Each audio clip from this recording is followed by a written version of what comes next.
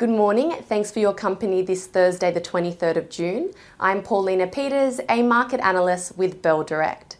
Well, our local market closed slightly lower yesterday, down 0.2% or 15 points to 6,508, despite the rebound we saw over on Wall Street. Looking at the sector performances, the market was mixed. The utility sector pushed 2.1% higher, supported by gains in APA Group. Energy stocks also rallied, like Woodside Energy, Beach Energy and Santos, STO. Meanwhile, tech and consumer discretionary stocks led the losses.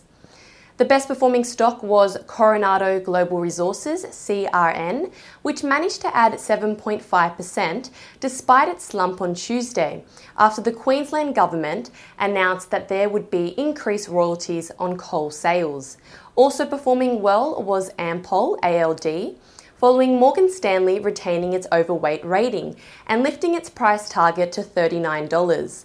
On the flip side, the worst performers included St. Barbara, SBM, Core Lithium, CXO, and Lake Resources, LKE, all down over 13%. Also, Crown Resorts announced news that it had received regulatory approval to start its gaming operations at the Crown Sydney Casino. But as the stock is no longer listed on the Aussie market as of last week, following its approval to be taken over by US firm Blackstone, the market couldn't react. And the most traded stocks by Bell Direct clients yesterday were Stanmore Resources, SMR, Lake Resources, Amcor, and Seven West Media, SWM. Moving to the US, all three benchmarks closed slightly lower in a choppy session as markets struggled to sustain a rebound from earlier in the day. Moving to our market today, if you go by the SPI futures, our local market is set to open 0.36% higher. Economic news-wise, S&P Global Manufacturing and Services Flash PMI for June will be released today. Now, this is a forward-looking estimate of the Purchasing Managers Index, exemplifying economic trends in the manufacturing and services sectors. Moving to commodities, oil prices came under pressure as investors worried that rate hikes by the US Fed could push the US economy into a recession, therefore dampening demand for fuel.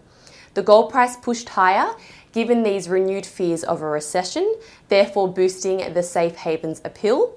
And the spot iron ore price is currently trading at US $117 a tonne. That's down 20% from its previous highs in early June.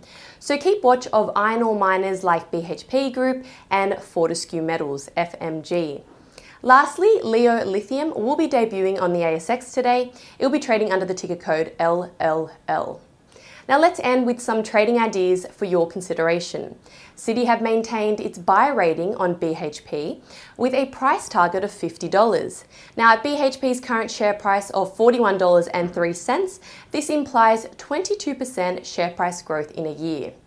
And Trading Central has a bearish signal on Aurizon Holdings, AZJ, indicating that the stock price may fall from the close of $3.75 to the range of $3.33 to $3.41 in the next 28 days, according to standard principles of technical analysis. And that's all for today. I'm Paulina Peters with Bell Direct. Have a great day and happy trading.